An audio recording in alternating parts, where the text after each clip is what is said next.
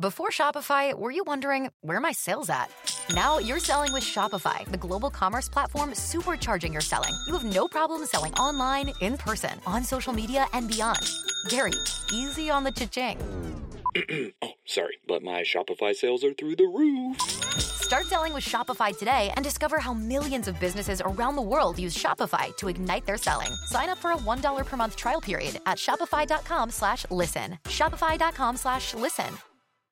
Warning, the following podcast is not suitable for all audiences. We go into great detail with every case that we cover and do our best to bring viewers even deeper into the stories by utilizing disturbing audio and sound effects. Trigger warnings from the stories we cover may include violence, rape, murder, and offenses against children. This podcast is not for everyone. You have been warned.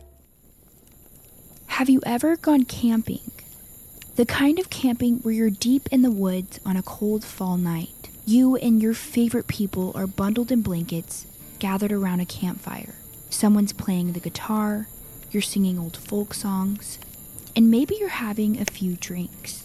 In the pitch black of night, all you can see are the people in front of you and what the campfire's light can reach. Beyond that is the darkness of the forest that surrounds you. We all take a risk when camping, knowing that there's darkness beyond what our eyes can see. But the chances of that darkness entering the light of your campfire is usually pretty low, so we take that risk. We continue to camp, to laugh, to sing our songs, and enjoy our night. But occasionally, that darkness does enter the campsite. And in our case, it's holding a loaded shotgun. This murder story is brutal. It has no explanation. And these murders left a permanent mark. This is the story of the Gitchie Manitou murders, and you're listening to Murder in America.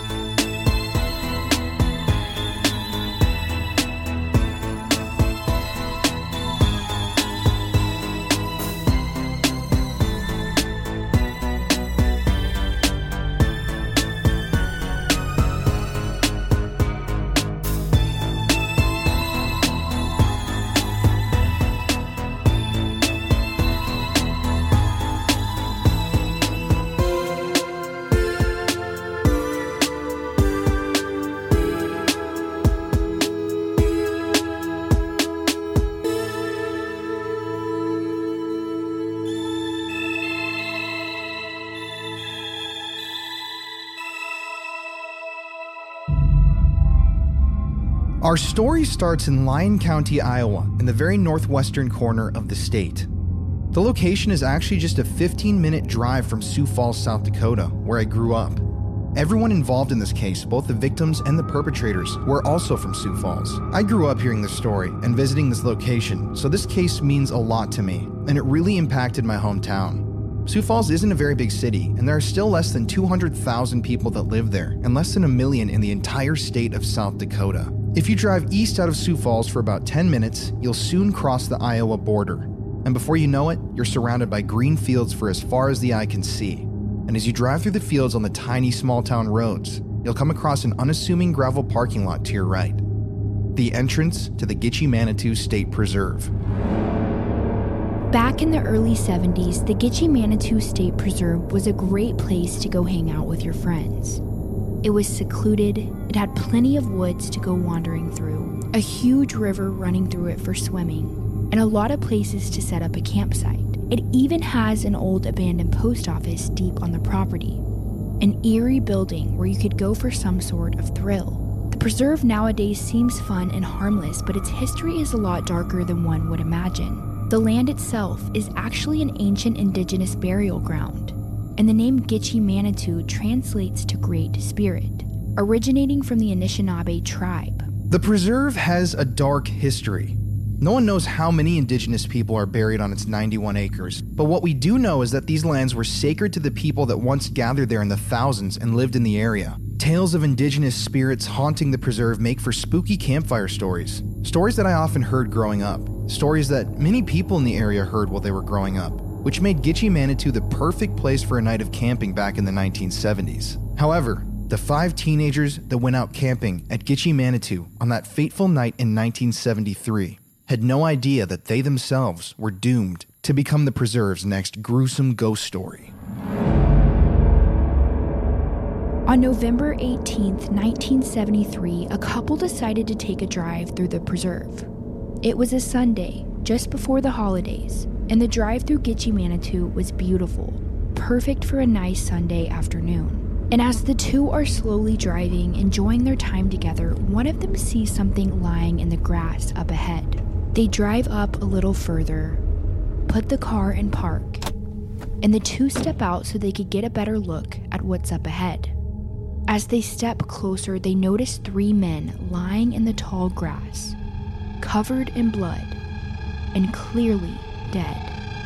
The police arrive on scene and quickly determine that the victims are all teenage boys. They also observe large gunshot wounds in some of their backs, head, chest, and hands. Judging by how big the wounds were, officers could tell that the victims had been shot with a shotgun at close range. As they're processing the crime scene, investigators find a campfire, one that the group had been using right before their deaths. And just beyond the campfire, investigators find a 4th body. This male victim too had been shot with a shotgun at close range. They take the bodies to the medical examiner and are later able to identify the victims as Mike Hadrath, a 15-year-old boy, Roger Essam, who was 17, and 2 brothers, Stuart Beatty, who was 17, and Dana Beatty, who was 14. All 4 of the boys were residents of Sioux Falls, South Dakota, and they had all been found murdered in the Gitchie Manitou State Preserve. Their families were quickly notified about their deaths, and they were absolutely devastated. Mike Hadrath's brother later said this. They were all just teenagers, just out to, spend an evening together, playing music, and what a way to, unexpected. It was a tragedy for all families that were involved. And it just didn't make sense to anyone. They were all young, good kids who never got into any trouble.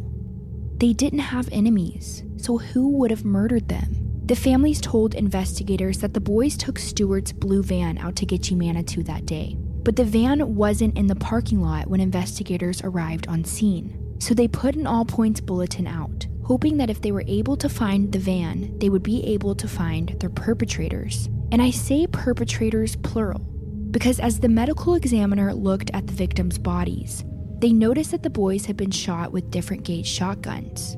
On the bodies, there was a 12-gauge shotgun wound, a 16-gauge wound, and a 20-gauge wound, which led investigators to believe that there was most likely 3 people involved in this horrendous crime. But this information wasn't much help to investigators at the time.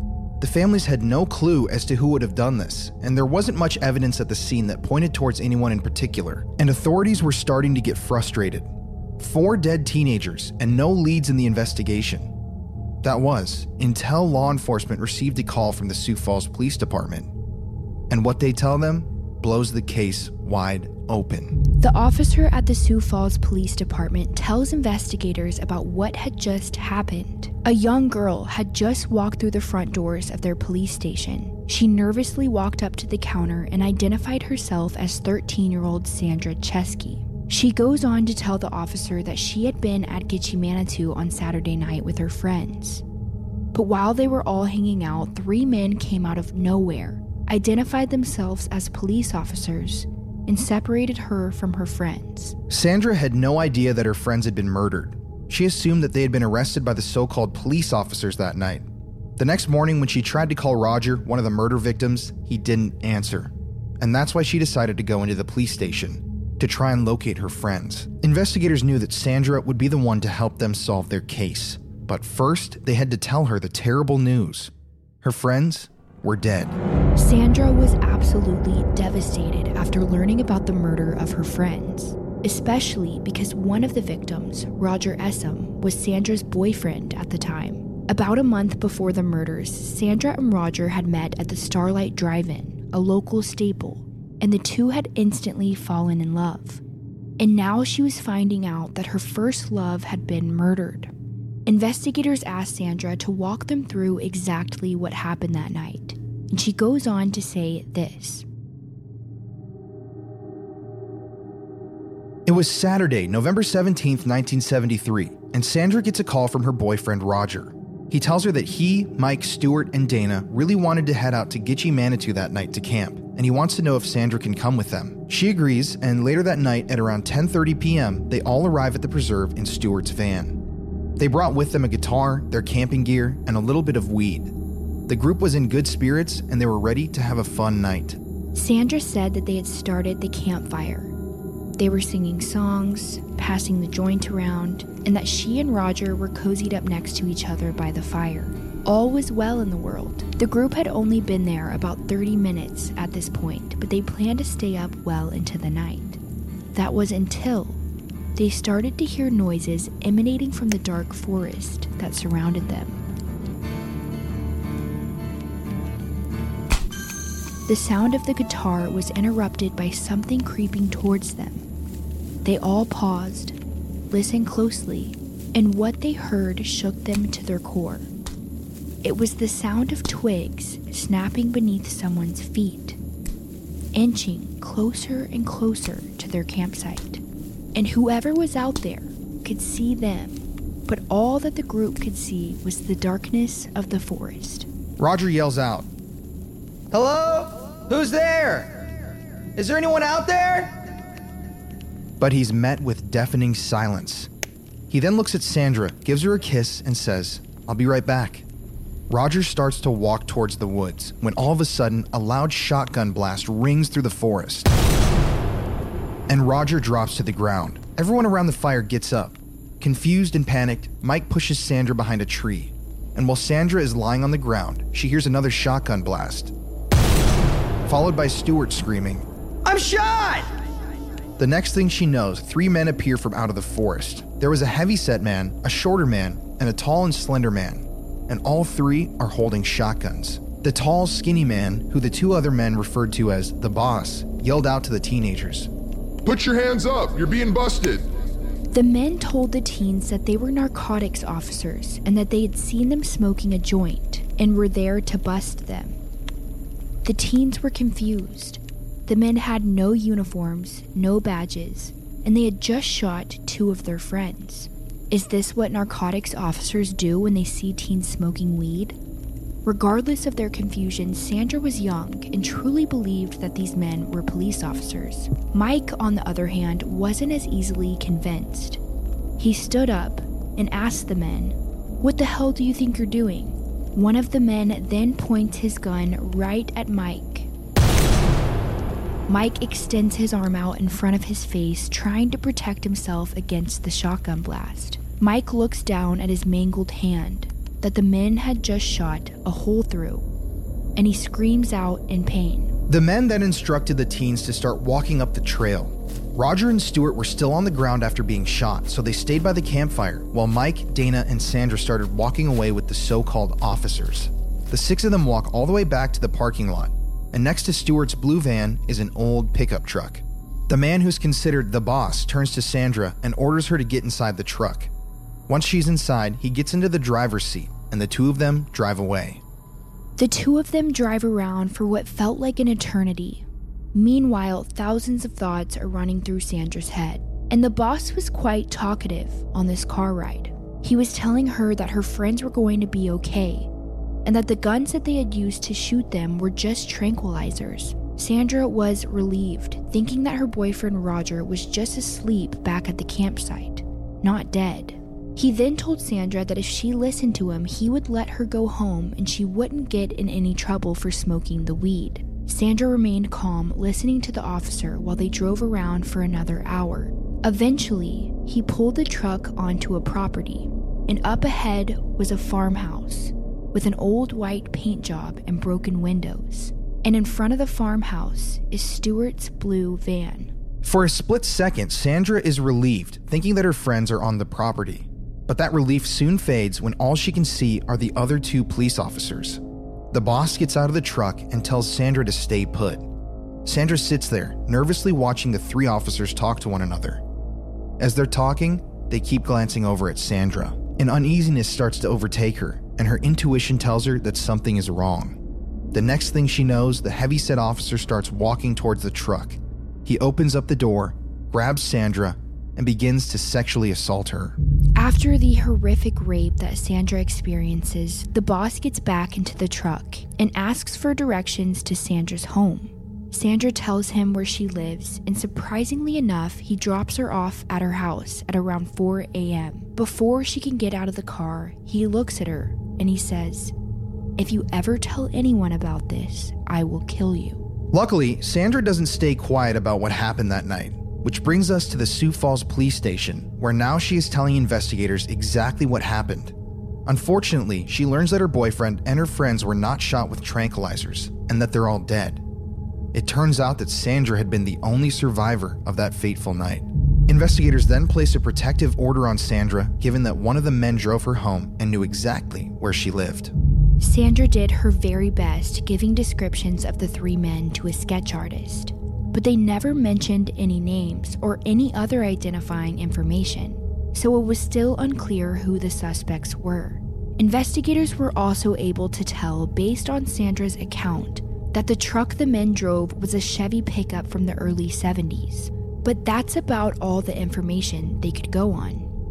All that they knew was that 3 men had brutally murdered 4 teenagers in cold blood, and that they were somewhere on the loose. By Monday morning, the story of what happened at Gitchie, Manitou was all over the news in the surrounding areas.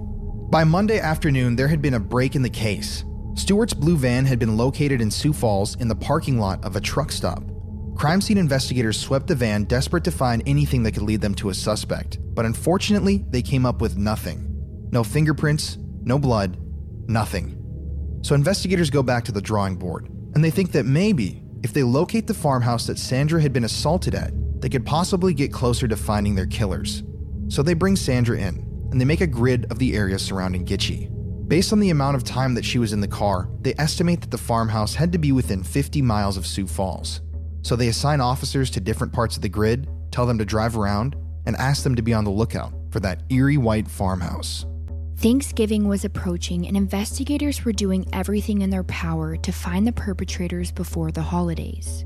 The public pressure was on, and no one around town felt safe. They had officers looking for the pickup truck, the farmhouse, and for anyone and everyone that matched the sketches.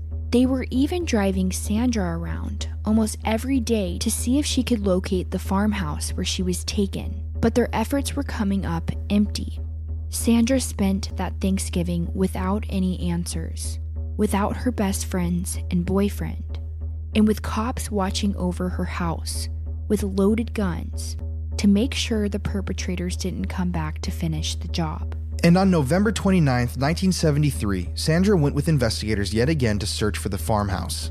I'm sure that after weeks of doing this, Sandra felt a little hopeless, like this day would be just like every other, another day without any real answers. But as they're driving and Sandra's looking out the window, she notices a white house with broken windows, and she immediately recognizes the property. There in front of her is the old white abandoned farmhouse with broken windows. She calls out to investigators, "That's it, that's the farmhouse."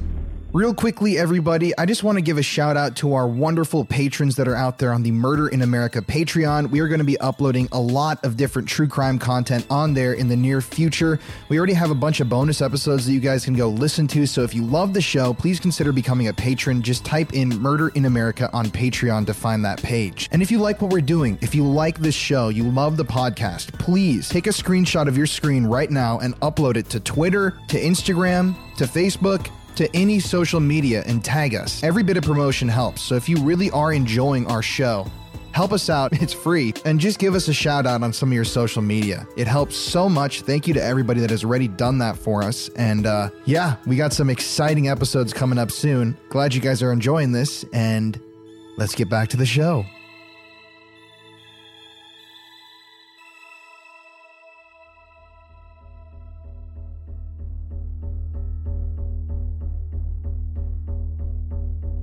The investigators then pull up to the residence and get out of the car. It's exactly like Sandra had described it.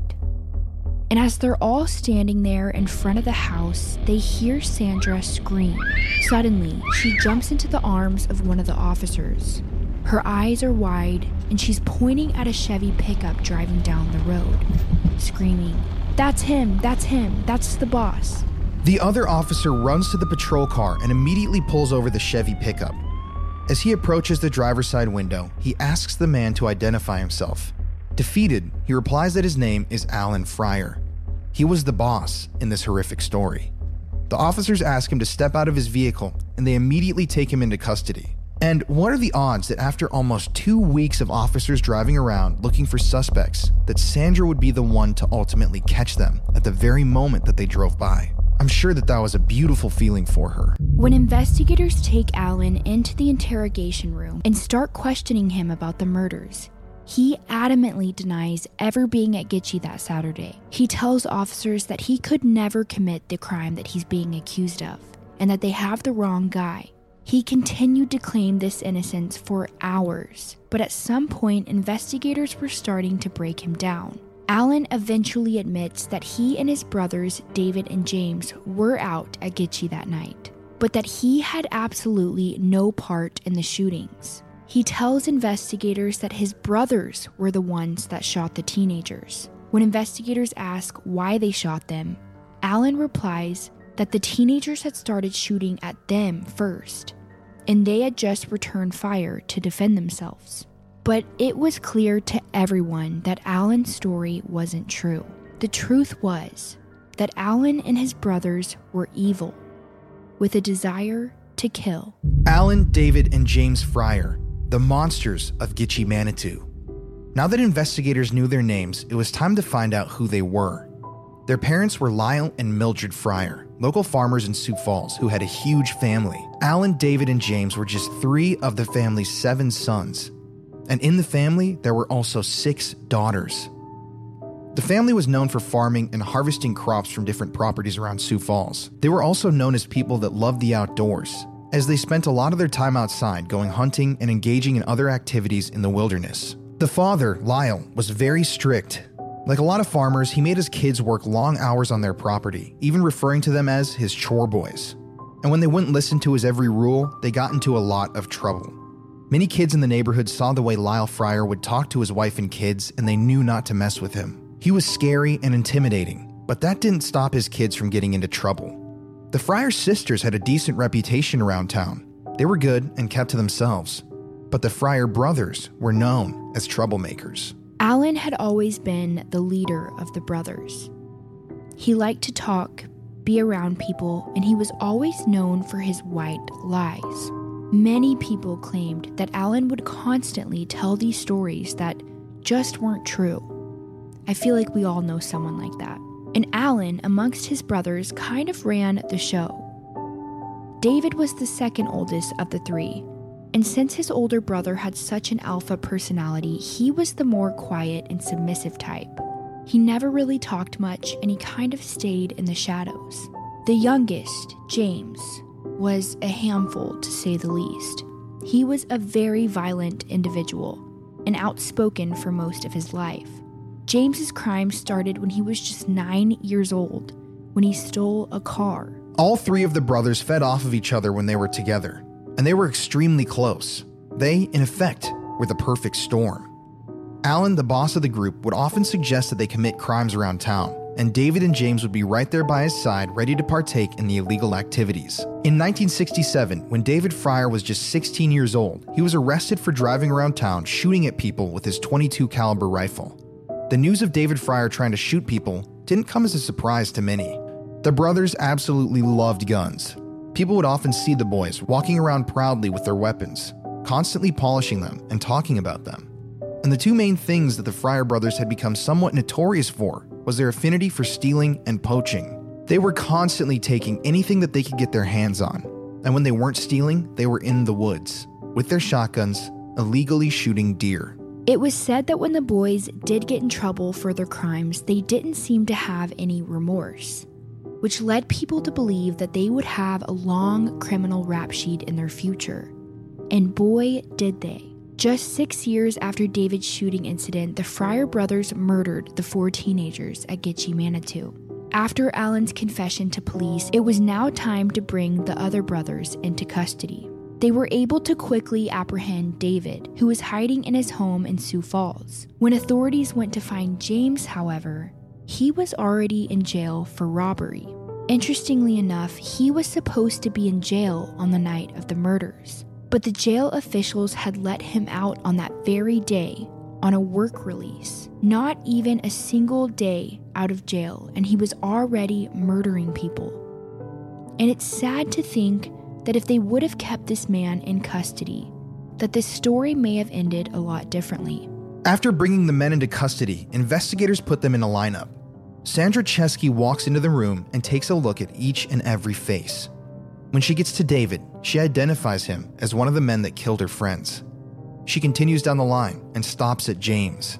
She then tells investigators that that was the man who had raped her. During the brothers' interrogation, they too, like Alan, denied that they were at fault, claiming that the teens started shooting at them first. And I guess the Fryer brothers' blood isn't that thick, because they all started to point the finger at one another, turning on each other, and trying to take the blame off of themselves. After breaking down their stories, the investigators were slowly starting to piece together what actually happened that night. And this is what they found out. With James fresh out of jail for the day, on November 18, 1973, the brothers set out to do what they do best, poach deer. So they headed out to Gitchie, Manitou with their 12-gauge, 16-gauge, and 20-gauge shotguns. And as they're walking through the dark forests of Gitchie, Manitou looking for deer, they see the light of a campfire in the distance. Not only do they see teenagers sitting around the fire, but they also smell weed. Alan, the oldest of the brothers, suggests that they go to their campsite and steal their marijuana. The brothers make their way towards the teenagers, and as soon as Roger stands up from the fire to confront them, Alan fires his shotgun, killing him instantly. James then points his shotgun at Stuart and pulls the trigger, severely injuring him. Next, the brothers introduce themselves as narcotic officers, and the rest of the story unfolds. But there are parts of the story that we still haven't heard. What happened after Sandra and Alan drove away in the pickup truck? Well, according to the brothers, Stuart, who had been badly injured near the campfire, had mustered up enough strength to stand up and walk in their direction. Once he reached the area where his friends were, James took the keys to Stuart's van and turned it on. The 3 remaining victims stand there, unsure of what will happen next, when all of a sudden, James and David appear from out of the van, brandishing their weapons, and they shoot them one by one.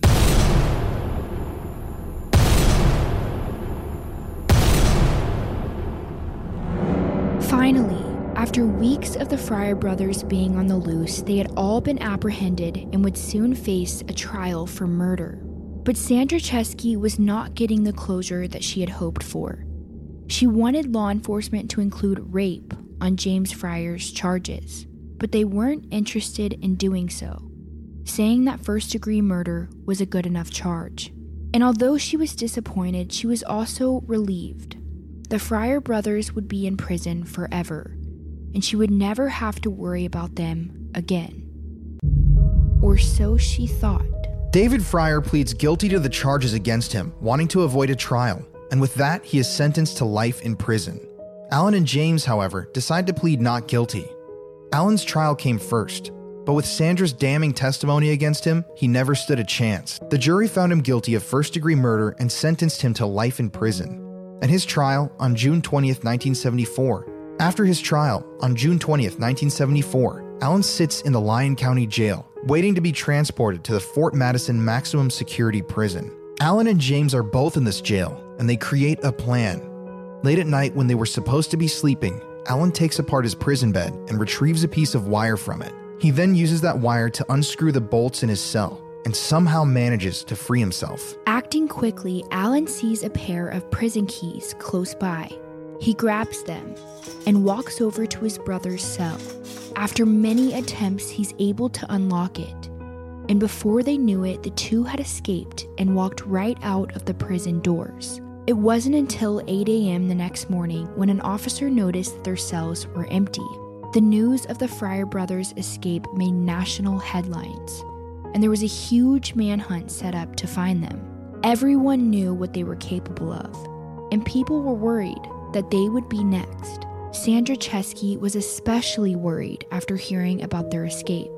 She had finally felt a sense of peace after their arrest, and now she was fearing that they would come back and finish the job.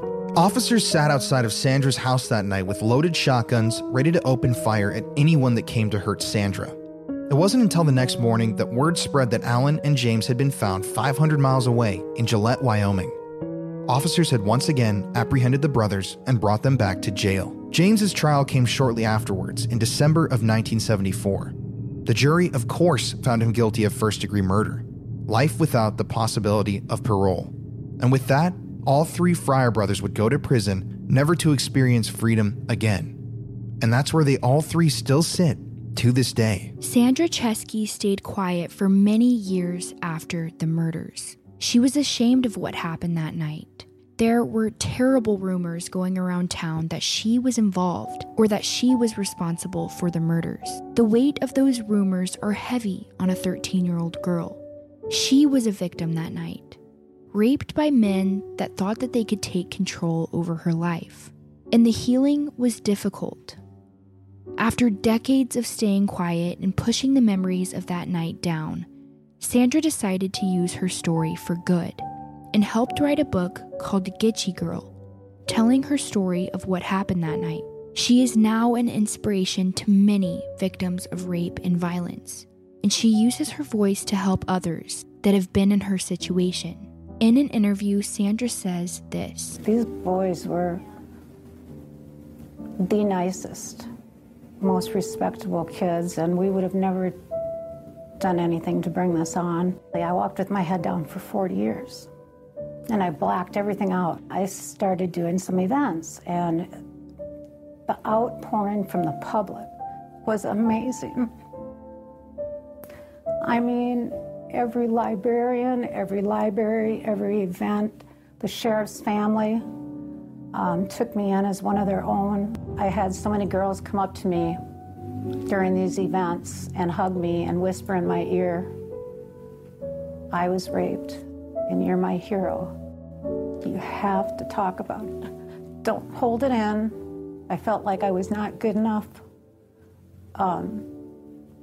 I started healing because I started talking and people were embracing me.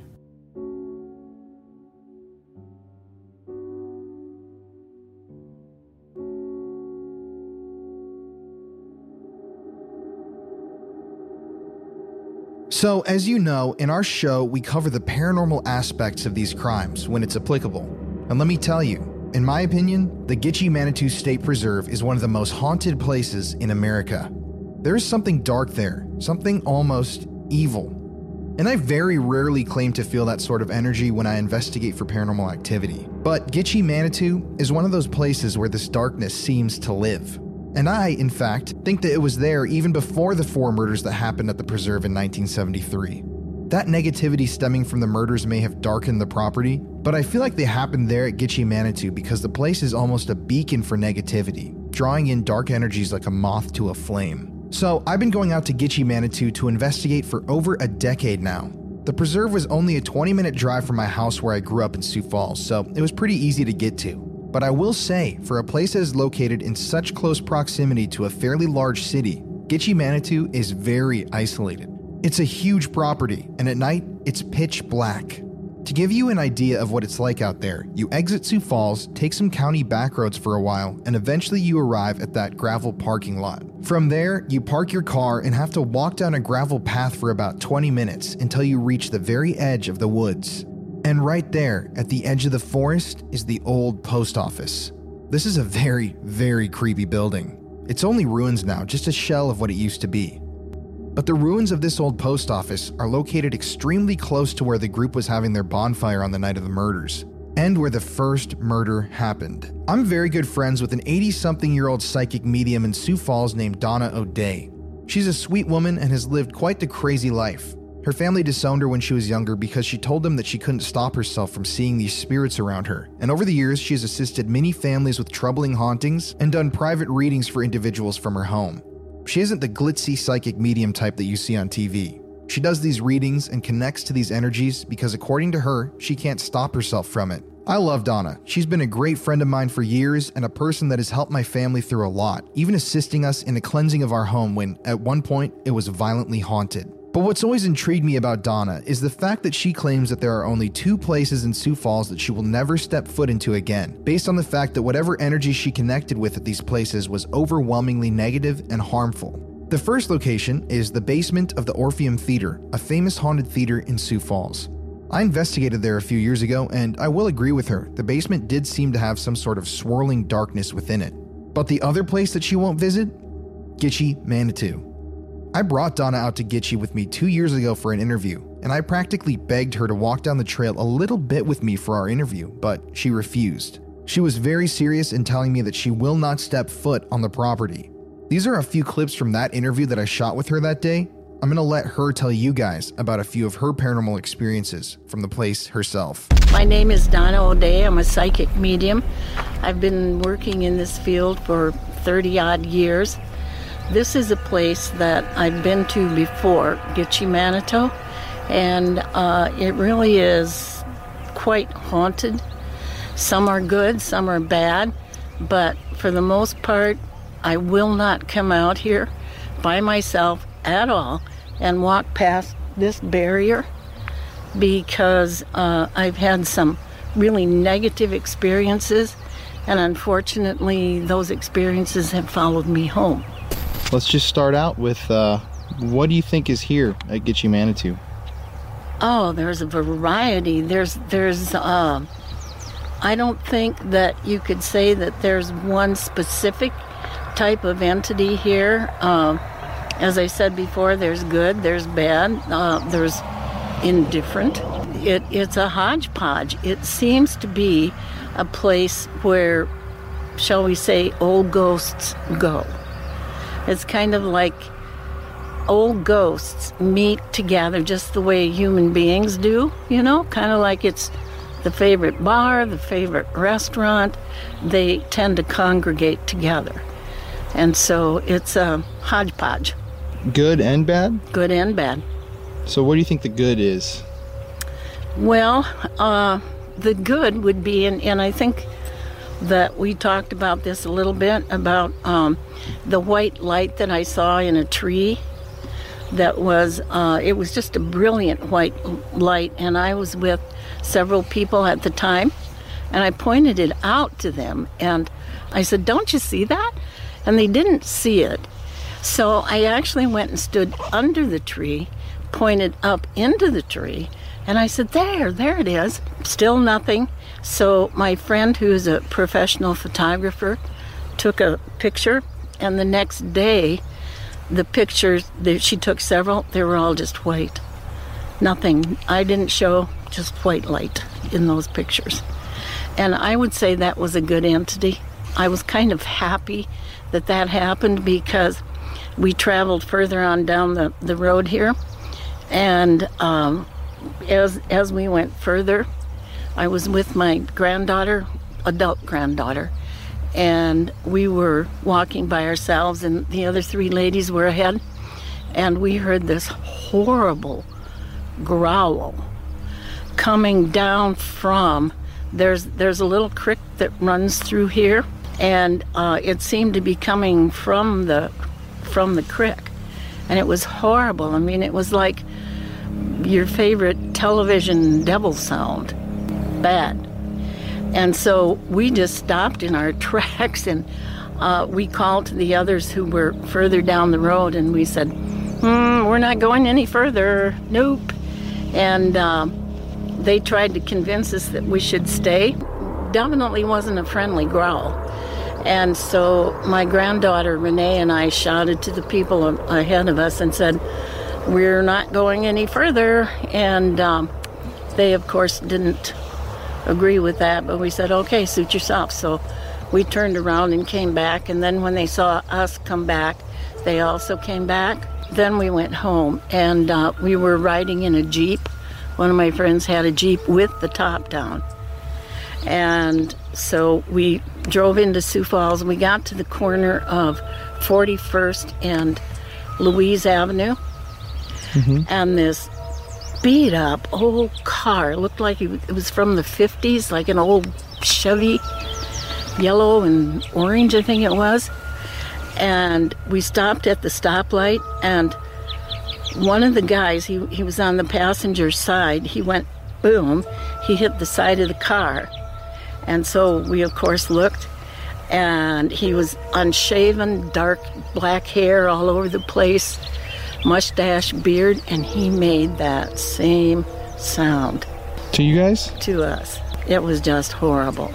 So what do you think that is that could cause that kind of activity around here? Well, the night before, several nights before, in fact, in a row, I had this dream, and also in meditation, I saw that very car. I saw it. Well, and it all came together at the end. It all came together at the end. So do you think that's something evil or bad that's here? It wasn't good.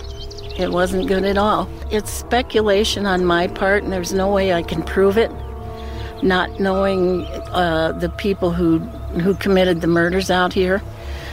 But I think that it may have been something that stemmed from that.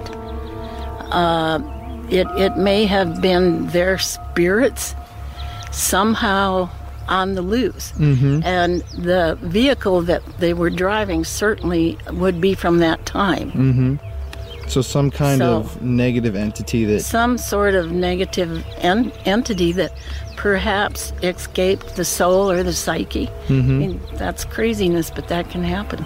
And it's locked here, you think? Or lives here? Lives here. My daughter wanted to come out here after we had the little growl episode with her granddaughter, so we were out here, and I wouldn't, at that point, wouldn't go past this juncture. So we were turning around to leave, and I saw a man with a little hat on, and I saw him actually inside a door. I saw the door, and I saw him waving at us and smiling, and he was saying, "Y'all come back now. It's been real nice to visit with you." And so I just kind of laughed about that.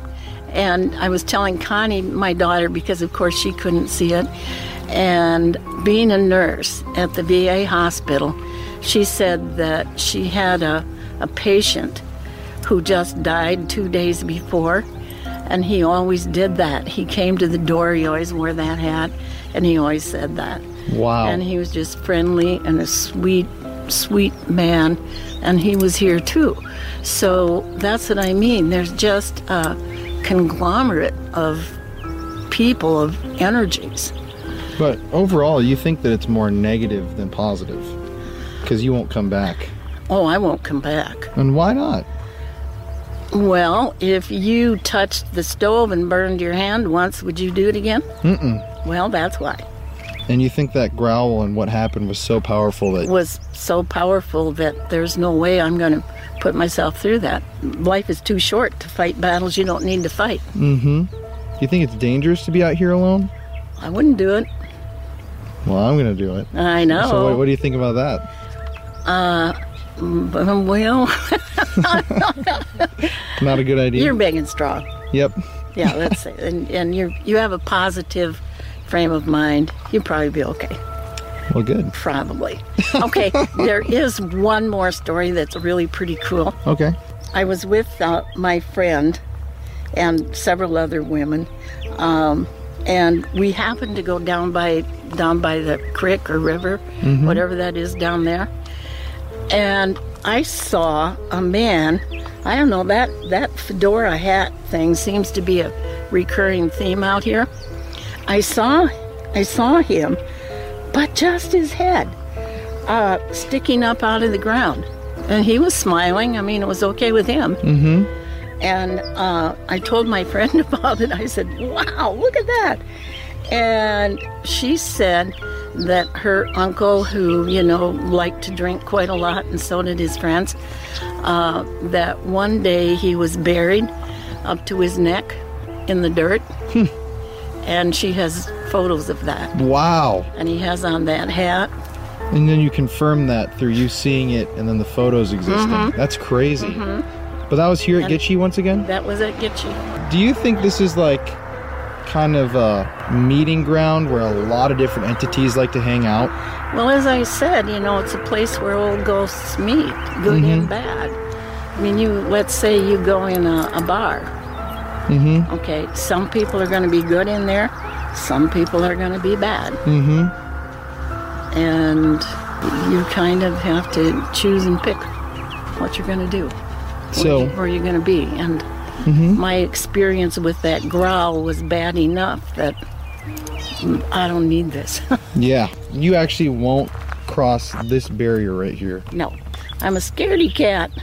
You just don't want to mess with whatever's potentially here? I don't want to mess with that. No. The good, the bad, you don't have to fix every problem. You kind of just... And you can't fix every problem. And there are higher forces, energies, spirits looking to help them. It's just not my job to fix everybody. And now on to me. I've had a ton of paranormal experiences at Gitchie, Manitou, and I've managed to capture a number of them on camera. Years ago, my friend Joe and I went out to Gitchie early in the day while the sun was still out to explore the ruins and to plan for our investigation. While we were there surveying the post office, we both heard a blood-curdling scream echo out from the dense woods. It sounded like the torture yell of a young girl, and she was screaming, "Help!" Immediately, believing that this scream was from a real person who needed real help, we literally dropped our bags and took off running into the woods to see if we could help this girl. We were yelling out, "Hello," and "Do you need help?" the entire time. Hello? Hello? Hello? Do you need help? Hello? There's literally no way that someone could not have heard that if they were around here. But after searching for about 30 minutes, we couldn't find anybody in the park. There was no young girl. It was completely silent. And that experience has stuck with me throughout the years. Something seemed to be there with us in the park at that time. Later that night, Joe and I experienced a number of odd things. We recorded spikes in electromagnetic frequency, or EMF, near the abandoned post office. We heard movement in the woods, and at one point Joe's camera completely glitched out and stopped recording. Here's a recording of what the audio sounded like when his camera glitched. This is the area that Joe and I were in yesterday when we heard the girl screaming for help. Here's where we're gonna set up base camp for the night. Got a power generator. The sun is setting right now. We're gonna get set up.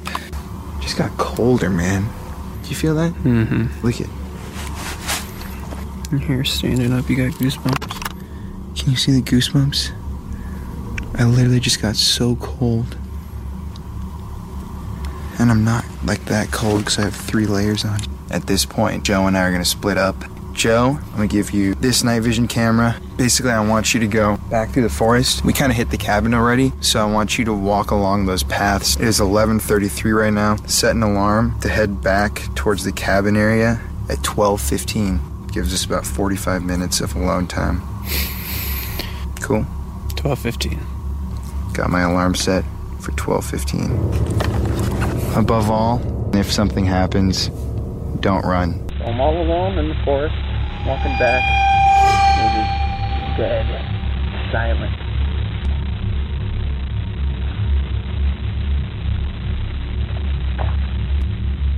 Sounds like there was like a barrel being hit or something.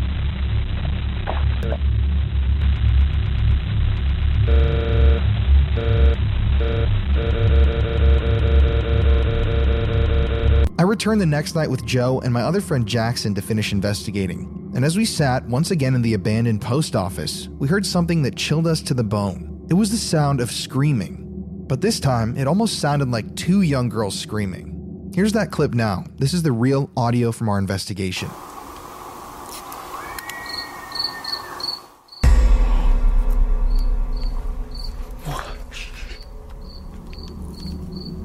That was a scream. That was a scream. That was definitely. Bro, that was like 2 screams. It was 2 girls. Was that you?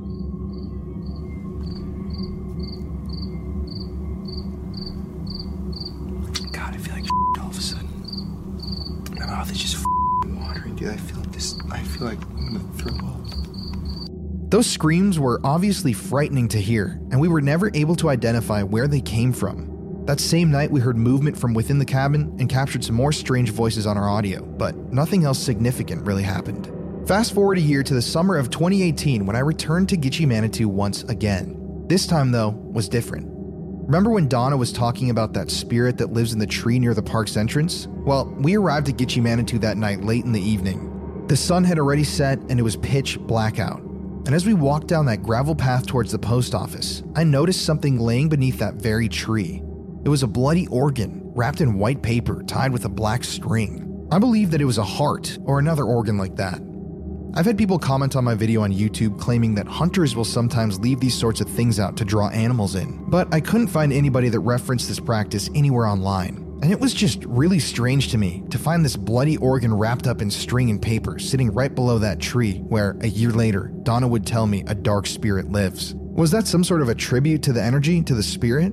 I've never been able to give myself a solid answer on that. While we were there that night in the woods, we heard gunshots echoing, once again, from within the deep woods.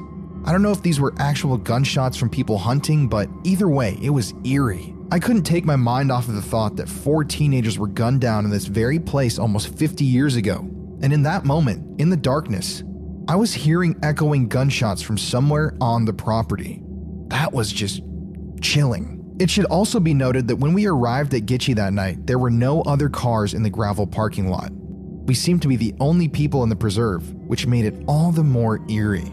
Eventually that night we heard some loud movement from within the woods, and we all got uncomfortable and decided to leave. Remember, that was back in 2018. In 2019, I visited Gitchie once again, but this time I really wanted to connect with the energy. This was the visit during which I interviewed Donna, and that night I headed down that gravel trail all by myself to investigate the ruins in the forest alone. And let me tell you, that was scary. It was almost as if the forest was alive. While I was in the post office recording, I realized later on that my camera's microphone started to glitch out and created a strange low voice beneath my regular voice. I'm gonna play you a clip from that investigation now. Listen to my regular voice on top and that strange phantom low voice that was recorded way below my own. Why are you here?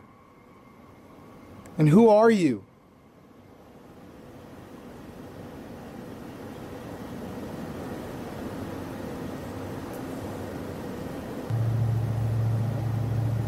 Can you give me a knock?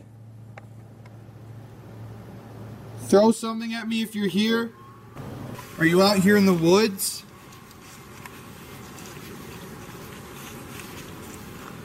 Can you make some sort of a noise so that I can tell where you are? Later that night, as I was investigating alone, I captured an eerie voice on my camera's microphone, and it sounded like it was saying, "Need help." Here's that clip. If it's the little girl, do you need help?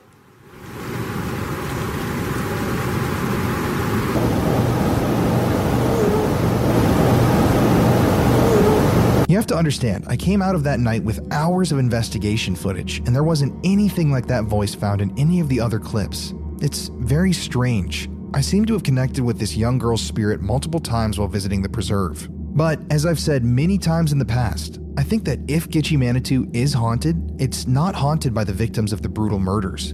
They might be out there somewhere, but from what I can tell, there's something much darker out there in those isolated woods. So Colin and I were actually in South Dakota last week, and knowing that we were going to do this episode, we wanted to go visit Gitchie.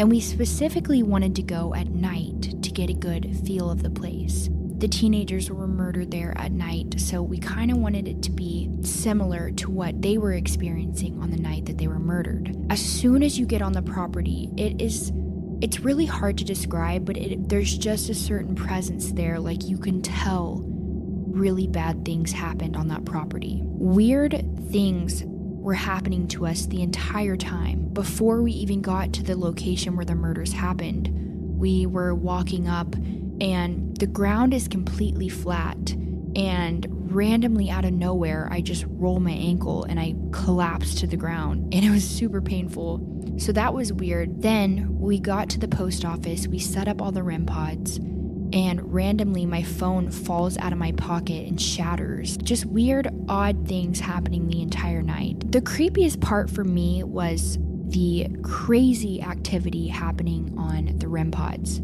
I've gone on several investigations with Colin, and I've never seen a REM pod react the way that it did that night. If you don't know, a REM pod is a device that tells you if a phantom EMF signal has entered the area. A crazy story that happened off camera. We were so annoyed that we didn't get this on camera, but Colin was telling me that at the entrance of the post office, he always feels a super dark energy coming from the entrance. And right when he's saying that, he's pointing towards it.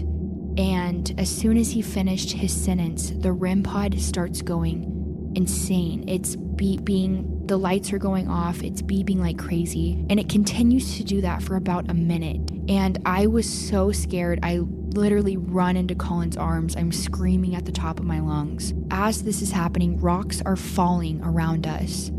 And it was very overwhelming for me. I've been on plenty of investigations and I've been scared, but this was a true fear that I felt deep within me. It was terrifying. At one point that night, Courtney told me that she was starting to feel kind of sick. And after about 10 seconds, I randomly gagged and began throwing up. I've never experienced something this strong before. It scared me. I was sitting at the edge of the post office throwing up for about 2 minutes, wondering what the hell just happened to me. And things only got worse for us from there. We ended up leaving the property in a hurry that night. If you want to watch the video footage of all this happening, head to the Paranormal Files official channel on YouTube next Wednesday to view our full documentary on Gitchie, Manitou. At the end of the day, I, speaking from personal experience, can tell you that the Gitchie Manitou State Preserve is indeed haunted, in more ways than one. Not only is this property isolated, but it's dark, it's ominous, and when you're out there late at night, it's quiet. If you listen hard enough to the silence, at times you can almost hear the sounds of a guitar echoing from within the woods. It feels almost alive. It has an energy of its own. And regardless if you believe in the paranormal or not, you can't honestly say that Gitchie Manitou isn't haunted by something. It is, after all, haunted by those 4 gruesome murders that took place there on that very land back in 1973. So if you're ever in Iowa, I implore you, head out to Gitchie Manitou. Go at night, after the sun has already set. Make that long walk down the gravel road and sit alone in the darkness in that old abandoned post office. And maybe, just maybe, you'll find the ghosts that you're looking for. Hey everybody, it's Colin here. Thank you again for listening to this episode of Murder in America. Courtney's with her family right now, celebrating her birthday, so everybody go wish Courtney a very happy birthday on social media. If you want to follow our podcast, please check us out on Instagram at Murder in America. It's the same on Twitter, and we just launched our YouTube channel, so go check out Murder in America on YouTube. We've already got a video posted there. But Gitchie Manitou obviously is a very special place to me. I kind of cut my teeth in the paranormal at this place, and the story is so intriguing and so tragic, and it's really a timeless story, a spooky campfire tale, if you will, something that will haunt generations for years to come. And especially with this case, it has me sitting here finishing this podcast wondering the same old question: the dead don't talk, or do they? See you on the next one, everybody.